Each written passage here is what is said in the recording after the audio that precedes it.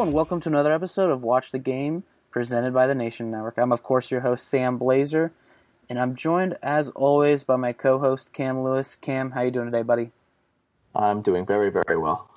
Now, normally we BS a little bit beforehand, but I think we're going to, cut out the pleasantries, and we're going to go straight into the interview with Matt Pfeffer. It was a great, fantastic interview, and we don't want to, take you away from it.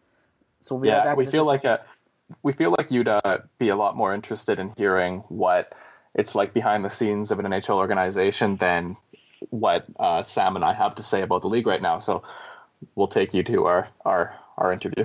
For sure. We'll be back in just a moment. Hello, and we are now joined by Matt Pfeffer, formerly of the Montreal Canadiens, currently with Hockey Canada as a statistical analyst, and formerly with the San Jose Sharks, a multitude of OHL teams. So there's a lot of hats that you've been wearing. Matt, how are you doing today? Good. How are you guys? We're good. Cam's got the first question for you. Right. So, I figure we'll just jump into it. I guess we'll start with your background. What was it that got you into hockey analytics? I saw on your Hockey Graphs introduction post, you said you wanted to make a case for Ilya Kovalchuk winning the Hart Trophy. Could you give some detail on that? Yeah, well, I used to call in to the local sports station in Ottawa, Team 1200. I don't know, when I was like 9-10 years old. My dad probably shouldn't have let me, but I used to listen to them and have some hot takes, and I used to call in onto their radio show. And I remember my big thing was the campaigning for Ilya Kovalchuk as MVP. That would have been 2003.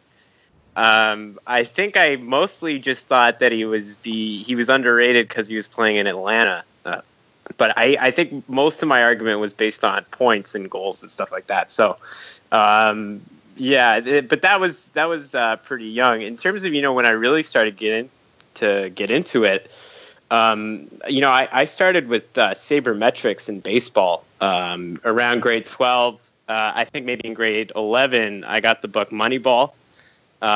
This was before the movie came out, maybe shortly before the movie came out. But I just fell in love with Moneyball, loved it. I know that, before I had read it, I had always been really interested in how teams work, how they make decisions at the front office level, and kind of like, how to go about evaluating different types of players, and it just really appealed to me. So I started getting into sabermetrics and baseball, and then I went to Trent University in Peterborough, and I saw my opportunity there with the Peterborough Petes. Obviously, there's no baseball team, but there was a junior hockey team, and I just said, wouldn't it be great if I took some of the skills that I learned and from sabermetrics and try to apply it to hockey? So that was really the starting point for me. I dove into hockey analytics at the time. At the time it was a lot less kind of developed. The community was smaller. There was less people doing it. There was less stuff out there, but I just jumped into that stuff and started working for the Peterborough Petes. Later, I jumped over to the Ottawa 67s, and I've just been kind of doing this line of work ever since. That's fantastic to see you go all over the place. I remember a lot of people were seeing your name, bandied about, and people thinking, who's Matt Pfeffer? What is he doing? He's jumping from place to place. When people talk about analytics, what do you feel that the concept lets people see that it wouldn't, people wouldn't see otherwise, at least from like an eye test perspective? Well, especially starting out at the junior level, I sort of had to figure out for myself, how to figure out what was most important and how I could try to really make an impact. It's not always clear, and it always depends on your situation. You're right. I've been in a lot of different places, and you gotta learn sort of you just gotta figure out the best ways to kind of apply the work you're doing and how best to present it. I know that there's a big reliance, or I guess the word Corsi and everything that comes with it sort of weighs heavily in the mind of, say, a lot of people in the NHL. And that could almost be a detriment because they now have so many different they've heard so much about it and thought so much about it. And, when I was starting, they didn't know anything about it. So it was almost easier because you could just come in and introduce everything to them for the first time. I think it's important to kind of figure out, in what way do these people talk? You gotta figure out the language that these people speak and try to, communicate what you want to get across in that kind of language. That's pretty important, I'd say. Yeah, without a doubt. I write on Buckeye State Hockey with Allison Lukin, and then there's actually a guy there who used to work in the hockey ops department for the Blue Jackets a little while back. So, he's kind of given me some insight there, what's happening, and, how overall analytics has grown at the NHL level. But, you have a unique experience, hands-on, being the person that delivers that to those front offices. How accepted do you think analytics are at the NHL level? And how far do you think hockey has come? Do you think they're anywhere close to, say, baseball? Institutionally, no, it's not close to baseball. With one exception in the MLB, and actually now there's zero exceptions because the Arizona Diamondbacks front office has been cleared. But before that, there was one exception, and all other 29 teams had, pretty comprehensive analytics departments. And you could say that for the most part, with the, again, exception of a very few amount of teams, baseball front offices are oriented towards analytics. I think if you look at the current situation in the NHL, every NHL team now kind of is willing to throw a little bit of money at analytics and willing to say that they have a guy. I think pretty much every team now, with the exception of maybe one, has something going on. Either they're hired a company or they have somebody doing something for them. So it's sort of at the point now where teams recognize that they need somebody on staff, if not for anything else but appearances. But certainly front offices are not geared towards analytics. They sort of see it as a thing that they need to have, and the influence that analytics, has among the teams is pretty variable. But if you look at a team like, say, the Florida Panthers, perhaps the Arizona Coyotes, there's few teams that you might say would be sort of geared towards analytics. And I think that's really what it takes because, it's one thing to have an analytics guy on your staff and work with him and listen to him. But at the end of the day, this is what we're talking about when we talk about analytics is, probabilities of success. And having a structure of decision making in your front office, and to have analytics as a component, when we look at sports like baseball or say soccer, that's not really how you can really make a difference with analytics. It's got to be a full investment from the top down, and we're starting to see that. But it's certainly not. It's not like it is in baseball for sure. So I guess kind of moving further on from that, could you explain what it's like working in an NHL front office and what the role looks like on a day-to-day basis? Because I feel like there might be a little bit of confusion because, you mentioned Moneyball. We've all seen the movie. We've all read the book pretty much. And, Jonah Hill's character, it paints kind of an odd picture as to what that role actually looks like. Can you kind of give more of like a day-to-day idea of what you did with the Canadiens? Yeah, sure. I sort of came on with the Canadiens. I kind of sold myself, and they didn't have a clear idea of how they wanted to use analytics or sort of what role they were going to have. So I sort of had to invent my own work and try to figure out what the best avenues for implementing stuff that I wanted was going to be.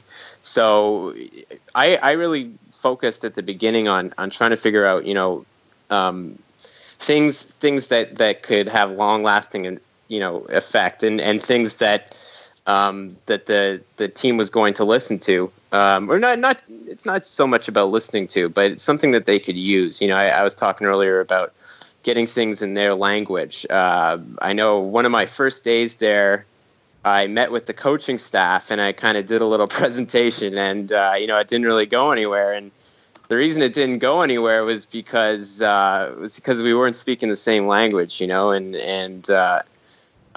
so what I tried to do was to find sort of avenues where I could interest specific staff members in things that I was doing.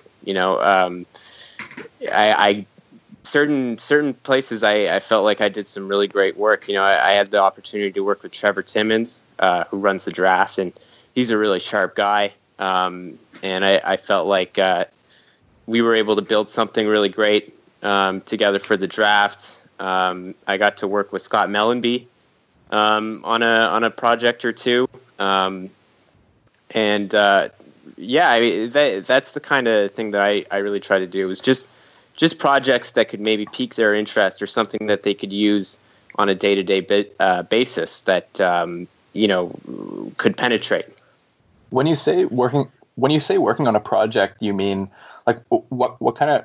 I guess what I'm kind of interested in hearing is that talking about like you're watching game tape and tracking and then communicating that to the coach, or is it more scouting other teams as to who could possibly be acquired via trade or free agency or that kind of thing? Or I guess what kind of realm were you more involved in? Was it more the player personnel decisions or more on ice coaching?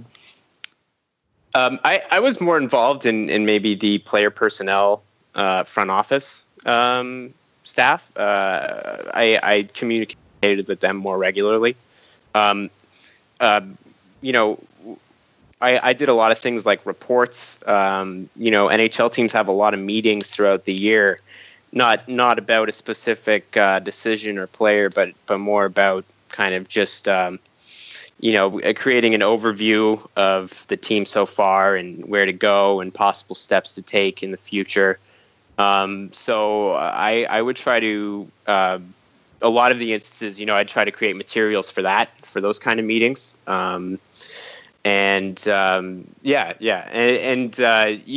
PDF reports. I really like to work in Tableau. So I would do a lot of visualization kind of stuff. I found that to be pretty successful. Yeah, without a doubt. Now, to kind of go back to the your answer before this, you talked about communicating with different people. Was there ever like any time that you had trouble, not necessarily getting your point across, but having trouble with like the verbiage of it all? Like sometimes people like hear Corsi and like they immediately just go deaf and they don't want to hear about it. I know, at least like I brought it up before with the Blue Jackets, they've been talking about shot attempts more, and that's something that a lot of times it would make people cringe when they were asked that in the past. Is there kind of a barrier there that still needs to be broken down, or is that something that if you find the sweet spot that people are generally pretty receptive? I think there can be. Corsi has a very bad reputation among NHL coaches in particular. I think part of that is because they realize more than anybody else just how stupid it is. When you talk about shot attempts to them, I mean, they watch all the games, they know hockey, and they know how much you'd be missing if you're just looking at shot attempts.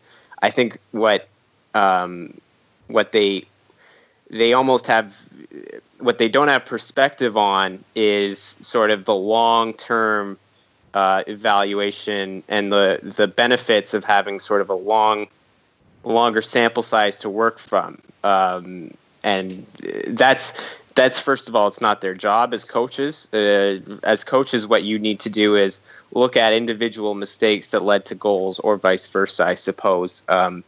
But look at individual things on the ice that happen and try to correct them.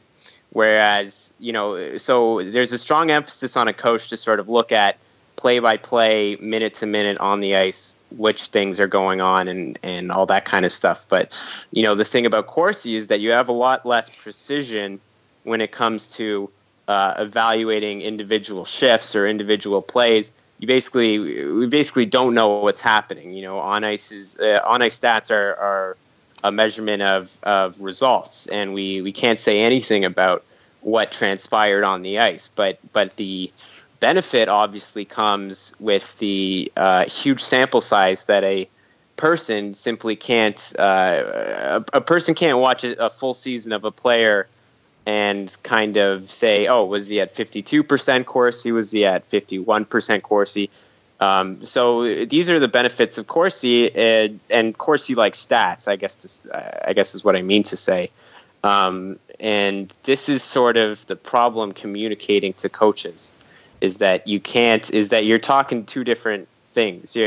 They're talking about what players are doing that leads to success on the ice.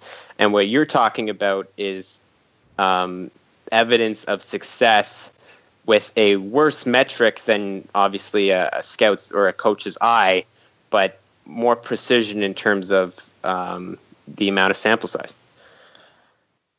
So how, I guess, do you, for the future of analytics in hockey, how do you work past the preconceived biases that people have, especially, you're working with a coach, for example, that played 15 years themselves in the NHL and has decades of hockey experience. Like, how do you tell them and get them to ever accept that a large chunk of what they think they know is just not necessarily the correct way to analyze talent?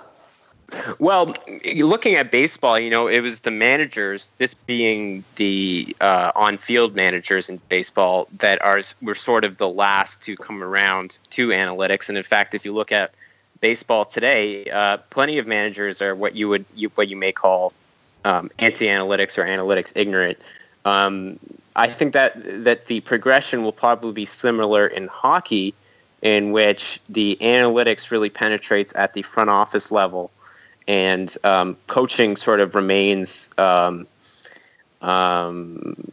conservative, and there will be sort of a second wave, second revolution that sort of advances coaching.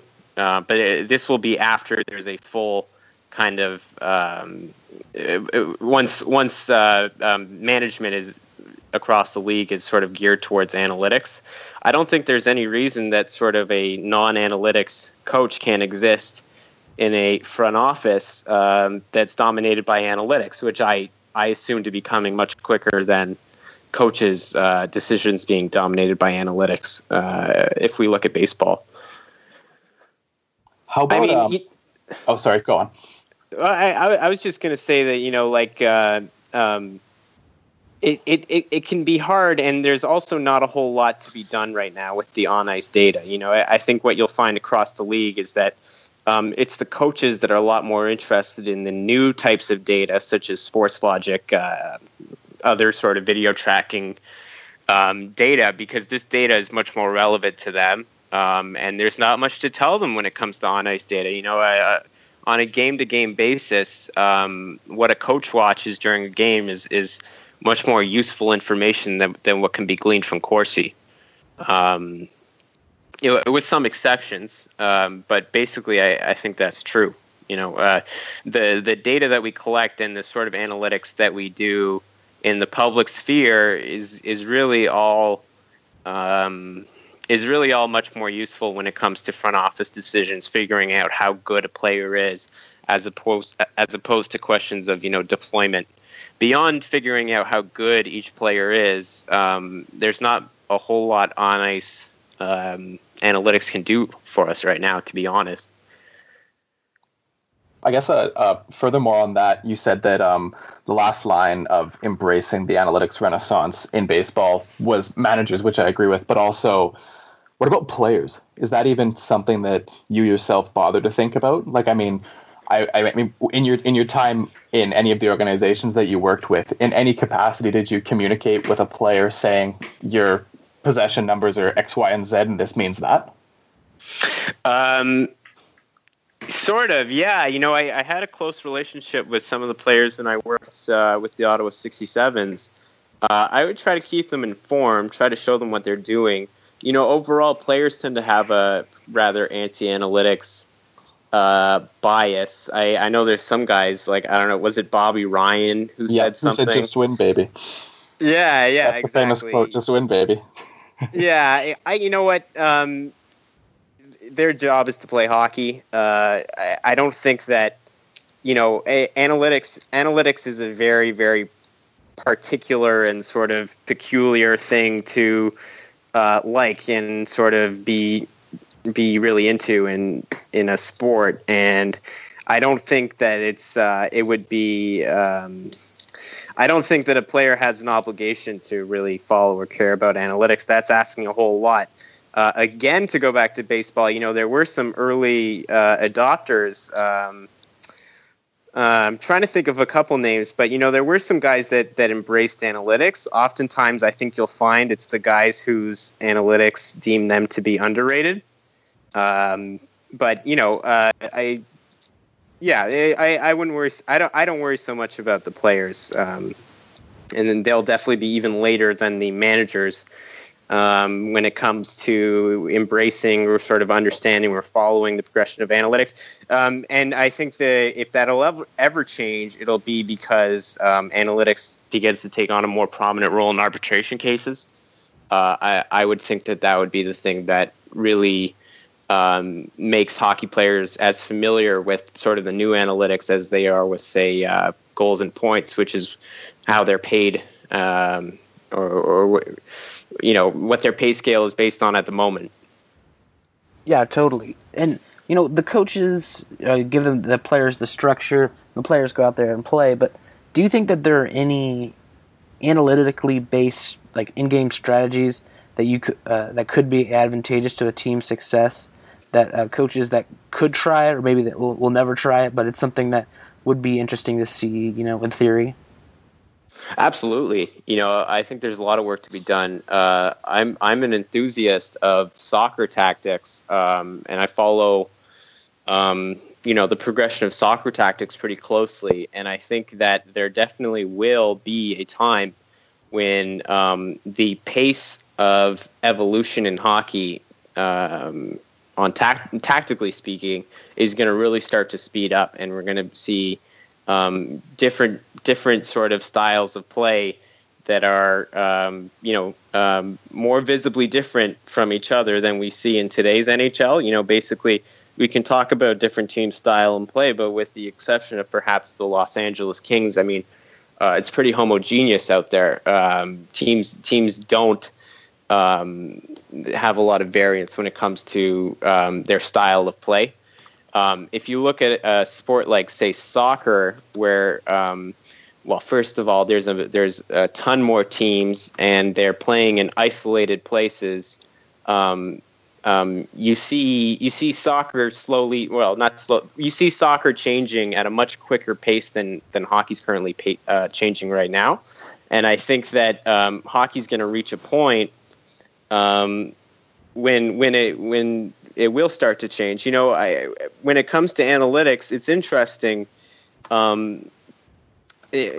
much analytics informs the way tactics are going to go in hockey really depends on the quality of the data. I think that what we really need in the NHL is a sort of a system of data collection that everyone uses, at least all the teams use. When you look at the NBA and the way that SportsView tracked all the games and gave all the data to the league, I think that was really important because that's the sort of data that you can make tactical decisions with.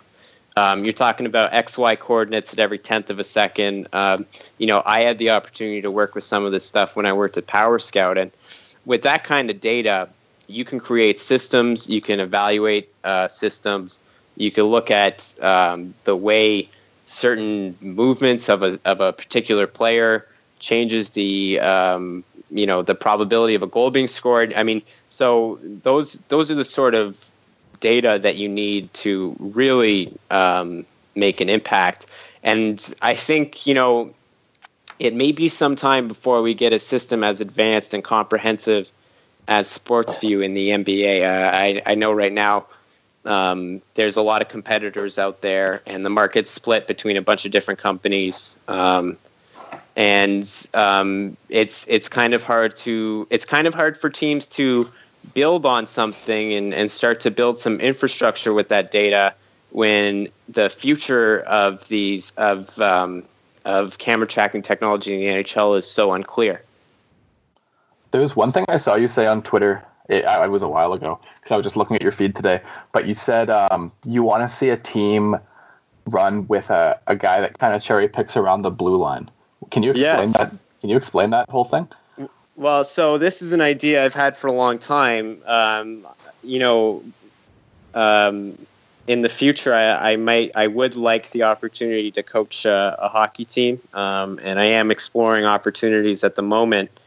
But yeah, I mean, one sort of style of play that I would at least like to see attempted would be to have a cherry picker. I kind of pose the question like this: if you could play on the penalty kill the whole game, except that every time you cleared the puck, you got a breakaway, would you do it? And if you think of it like that, so in other words, what you have is 4 men in your end, and their only job is to try to get a hold of the puck and shoot it down the ice for a forward who's standing at the opposition blue line. I think it's really interesting for a lot of reasons, but especially because when you look at hockey, there's not a whole lot of depth when it comes to the formation of players. Hockey is a very tight game, and most players are within, 30, 35 feet of the puck at all times. You look at a sport like soccer, there's a lot more depth to play, and players cover more specific parts of the field of play. In hockey, what I would like to see is a team try to stretch their play a little bit more so that you have, create passing lanes and stuff like that. But yeah, I really like to see it tried. I've talked to some coaches and they say, well, it would never work. And some other people will say, well, of course the other team would adjust if you just hung a man at their blue line waiting for a breakaway. Of course the other team would adjust and do something about it. And I say, well, of course. And what would they do? I mean, it would just be super interesting to watch and see. So yeah, whenever I get a hold of a team to coach, you'll be seeing that. Did you suggest that to Michel Therrien? I did not. No, I kept that in my back pocket.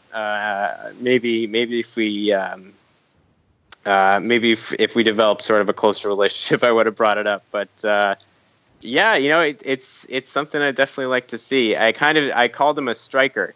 Somebody that's hanging around in behind the defenseman. You don't really see it because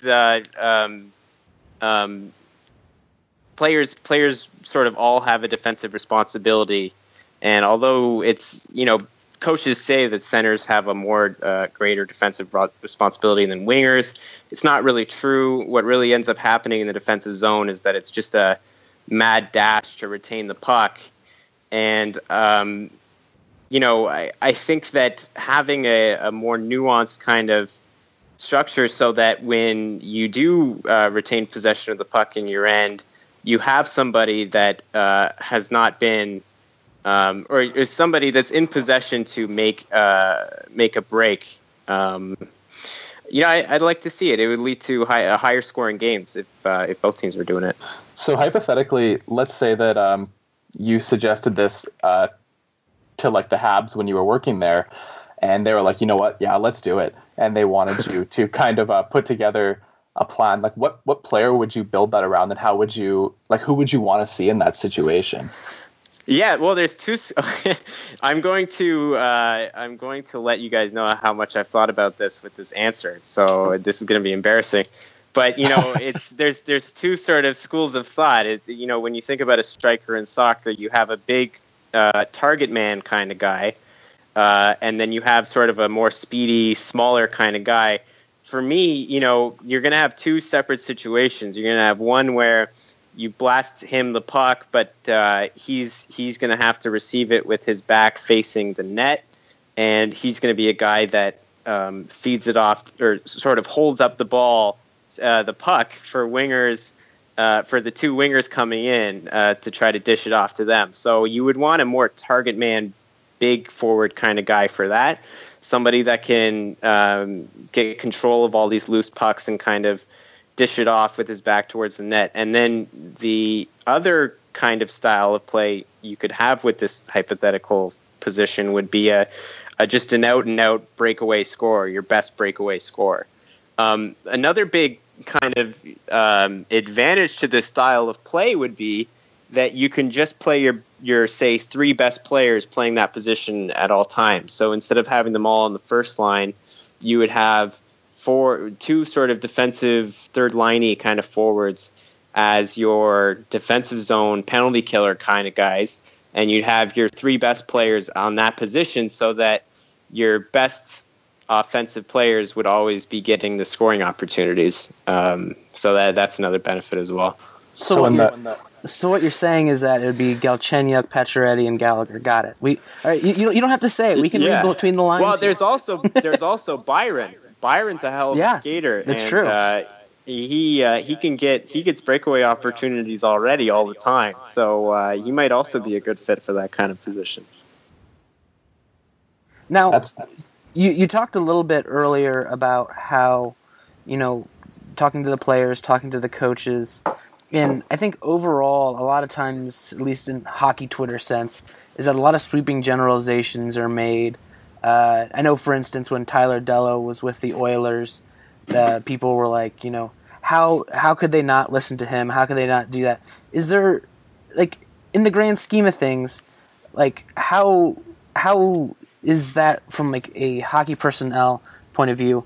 How can people understand that things are more nuanced and not so black and white? I don't think people really understand how many people go into a decision. Yeah, it's kind of a shame so many people do go into a decision, but it's true that there's sort of it's a business and there's a lot of people that work inside the team trying to contribute to making decisions, for better and for worse.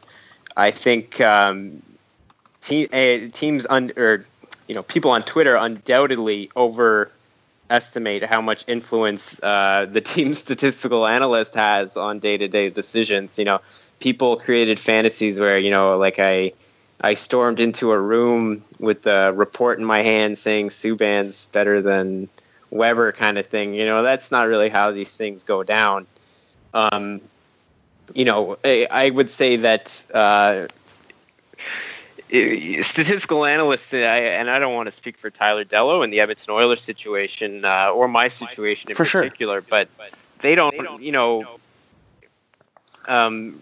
people are often hired, but not like you said. There's a lot of people in the room, and even if you're an analytics guy and you're bringing something completely different to the table, in these types of situations, you're usually just another guy. So, you might be the only guy with actual data, but you're sitting in a room with 18 guys who all want to get a word in. You're 1 out of 18. So you're kind of you're kind of like in the scene in Moneyball when they're in Shapiro's office, and they all do that telephone game part where they eventually Jonah Hill says you can't trade that relief pitcher. You're kind of like that. Yeah. I wish they'd listen to the Jonah Hill type. And by the way, just the thing about that movie, if everyone in Cleveland was listening to the Jonah Hill type, why did they let him go to the Athletics? Yeah, that's a good question. And why are they letting him now be the GM of the Browns, right? That's right. Yeah. But it's a process when it comes to implementing analytics in the NHL. It takes a lot for an NHL team to hire, early 20-somethings like me, and even listen to us at all. It really shows how far this kind of this thing has gone and how far it's penetrated. That's really how I think about it. Teams certainly don't want to take advice from 21-year-olds when it comes to running their front office, but they've been forced to because we are the experts and we've been proven time and time again to be right and to know more. So it's going to take time, and there's going to be sort of waves of pushback. But at the end of the day, if we look at the evidence, analytics, whenever there's some sort of divide between analytics and the NHL consensus, analytics is always right. Literally almost without fail. And that's going to continue to happen, and it's going to happen more often with better data and advances in the quality of the analytics out there. And eventually every single front office will be run by analytics types like me. Can't wait. So was there a situation in Montreal where you had a hand in decision making, like a roster decision or anything like that you're particularly proud of, or think like, wow, I really got my voice heard here? Yeah. Well, the one I was happiest about probably would have been, I shouldn't say it, Alexander Semin. I really loved Alexander Semin. There's basically no statistical sort of model out there right now that doesn't think Alexander Semin's one of the best players in the league. You look at all the way back to War on Ice's wins above replacement. Alex Semin was very high up there. Emmanuel Perry's K manuscript, he had Alexander Semin very high. I haven't checked for sure, but I can assume that DTM's New War also rates Alexander Semin very high. At the end of the day, there's basically nothing you can do that doesn't rate Alexander Semin as a phenomenal hockey player based on the data that we have. That doesn't necessarily mean that he is, but what it means is when we try to apply the best statistical methods for evaluating hockey players on average, so it might not perfectly apply to Alexander Semin, he might be an exception. But when we try to build something that does the best on average, Alexander Semin is always near the top. And I was ecstatic when the Montreal Canadiens signed him. I thought it was a great deal. It didn't work out for whatever reason. I was disappointed, obviously, that it didn't work out. But I think that when you make bets like that, they tend to work out more often than not. If you ask me what I think about him as a hockey player, I'd say he's still pretty good. And he definitely deserves a spot in the NHL. But you know what? It didn't work out in Montreal. Another one, I don't want to take too much credit, act like, like I said, analysts don't have a ton of power. But Alex Radulov is a player that I really liked. And that wasn't just me. Everyone in the Montreal Canadiens loved Radulov. And he was a guy that we really push hard on. And I have some analytics on the KHL, and as you'd expect, just like in regular statistics, I mean, he's phenomenal. And I was really happy to see the Canadiens sign him this year, and I'm really happy to see how much of instant impact he's had too. So I guess Alex Semin and Alex Radulov, I mean, both like tremendously skilled and good players. Like, I agree with you completely. But both, if we're being honest, have a not great reputation around the league, I think. How was it that you used the data to kind of coax, or I'm not going to say coax, to push them into making those decisions? Like, how did that look? Yeah, well, my job with the Canadiens really was not one of trying to convince them to do stuff. I really just tried to, provide my perspective, and I didn't try to campaign for the players in that kind of way. I really just saw my job there as trying to keep them informed of what I thought were good deals or what I thought were good ideas, and the people above me, would try to communicate those ideas into or try to contribute it to the decision-making process overall. We were talking about Dello earlier in the Oilers, and when it comes to how decisions are made in the NHL, it's a big process and it involves a lot of smart people. So, but yeah, for me, I campaigned a little bit for those guys, but my job really was to, communicate ideas to sort of my superiors and then try to get it into the conversation that way. But, with Radulov in particular, there was a real consensus, I think, that this was a star player that everyone in the Canadiens would have let that happen. Was there a player that you campaigned?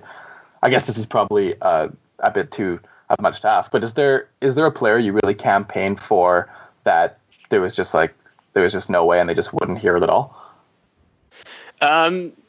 Yeah, well, you know what? Like, if I'm like, I was kept informed as to what they were thinking about, and what they were doing, and sometimes there's a strong analytical case to be made against a player. And when that happened, I tried to do it. I tried to be objective. And sometimes, sometimes, in the current environment, the analytical argument is not going to win out. I respect that about the Canadiens.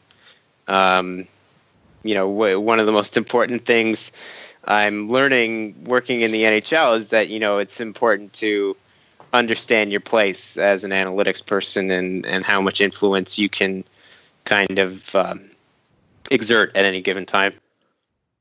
For sure. And then this is the last question for me, Matt, and I really appreciate you for coming on. Back at the Rochester Analytics Conference in fall 2015, you said, always remember that you're probably wrong. How hard is it, at least overall, for someone who's analytically based to, admit that someone, that you're wrong in a situation? Obviously, you brought up the Alexander Semin situation. It didn't come to the conclusion that, obviously you or the team would have hoped. Is there this is a tough way to word it, but is there ever a good moment to say, own up and say, hey, I'm wrong, the numbers bear this out, but for whatever reason, the way that the structure of the team isn't really, making it happen? Do you think that's a good application of that quote, or do you think that there's, multiple ways that could be applied? Sure. Yeah. I think it's important to realize when it comes to analytics that this is a game of probability, and what you're really doing, what I was talking about, when you say, you're usually, or you're probably wrong, is that the basis for your argument is probably there's almost definitely vital information that you are not considering, and that's because of the current quality of the data. And no matter how good the data is, that'll always be true. And so when I make judgments based on analytics, I'm talking about probabilities. So, you take a look at Corsi and you say, you're looking at a guy's Corsi versus goal differential. You might not know if his Corsi is a better indicator of his true talent than his goal differential at any given time. But if you had to bet across the board, the bet would be on Corsi. Although, of course, we know there's going to be players where that's not the case. So, it's important to, and I think it's more important for teams and analysts to understand this, is that it's not about getting it right every single time, and it's not about this specific doctrine of analytics being the true way to think about hockey. And I think that's what a lot of people in hockey worry about is that what we're saying is that shots on target is the most important thing, or that you have to get shots, right? And that's not what we're saying at all. What we're really saying is coming from a completely different place, which is, if you have to bet, the odds are that this player is better than this player given these circumstances. And that's kind of a different thing in a different way than NHL teams think about their players and think about roster decisions, So, when it comes to Alexander Semin, again, it's just a question of probability. And when you look at the odds is that he's a very good hockey player. But of course, there's some probability that his statistics are not indicative of his true talent at all. In fact, you take a sample of 600 hockey players, there's going to be one or two or three that have, what appear to be fantastic statistics from an analytical perspective, but are actually terrible hockey players. And that's, it's entirely possible that was the case with Alexander Semin. But it doesn't, you know what I'm saying. It doesn't negate the overall kind of thing. Yeah, the sentiment there, totally. I get that. And Now, before we let you go, Matt, we want to give you an opportunity to plug whatever you'd like.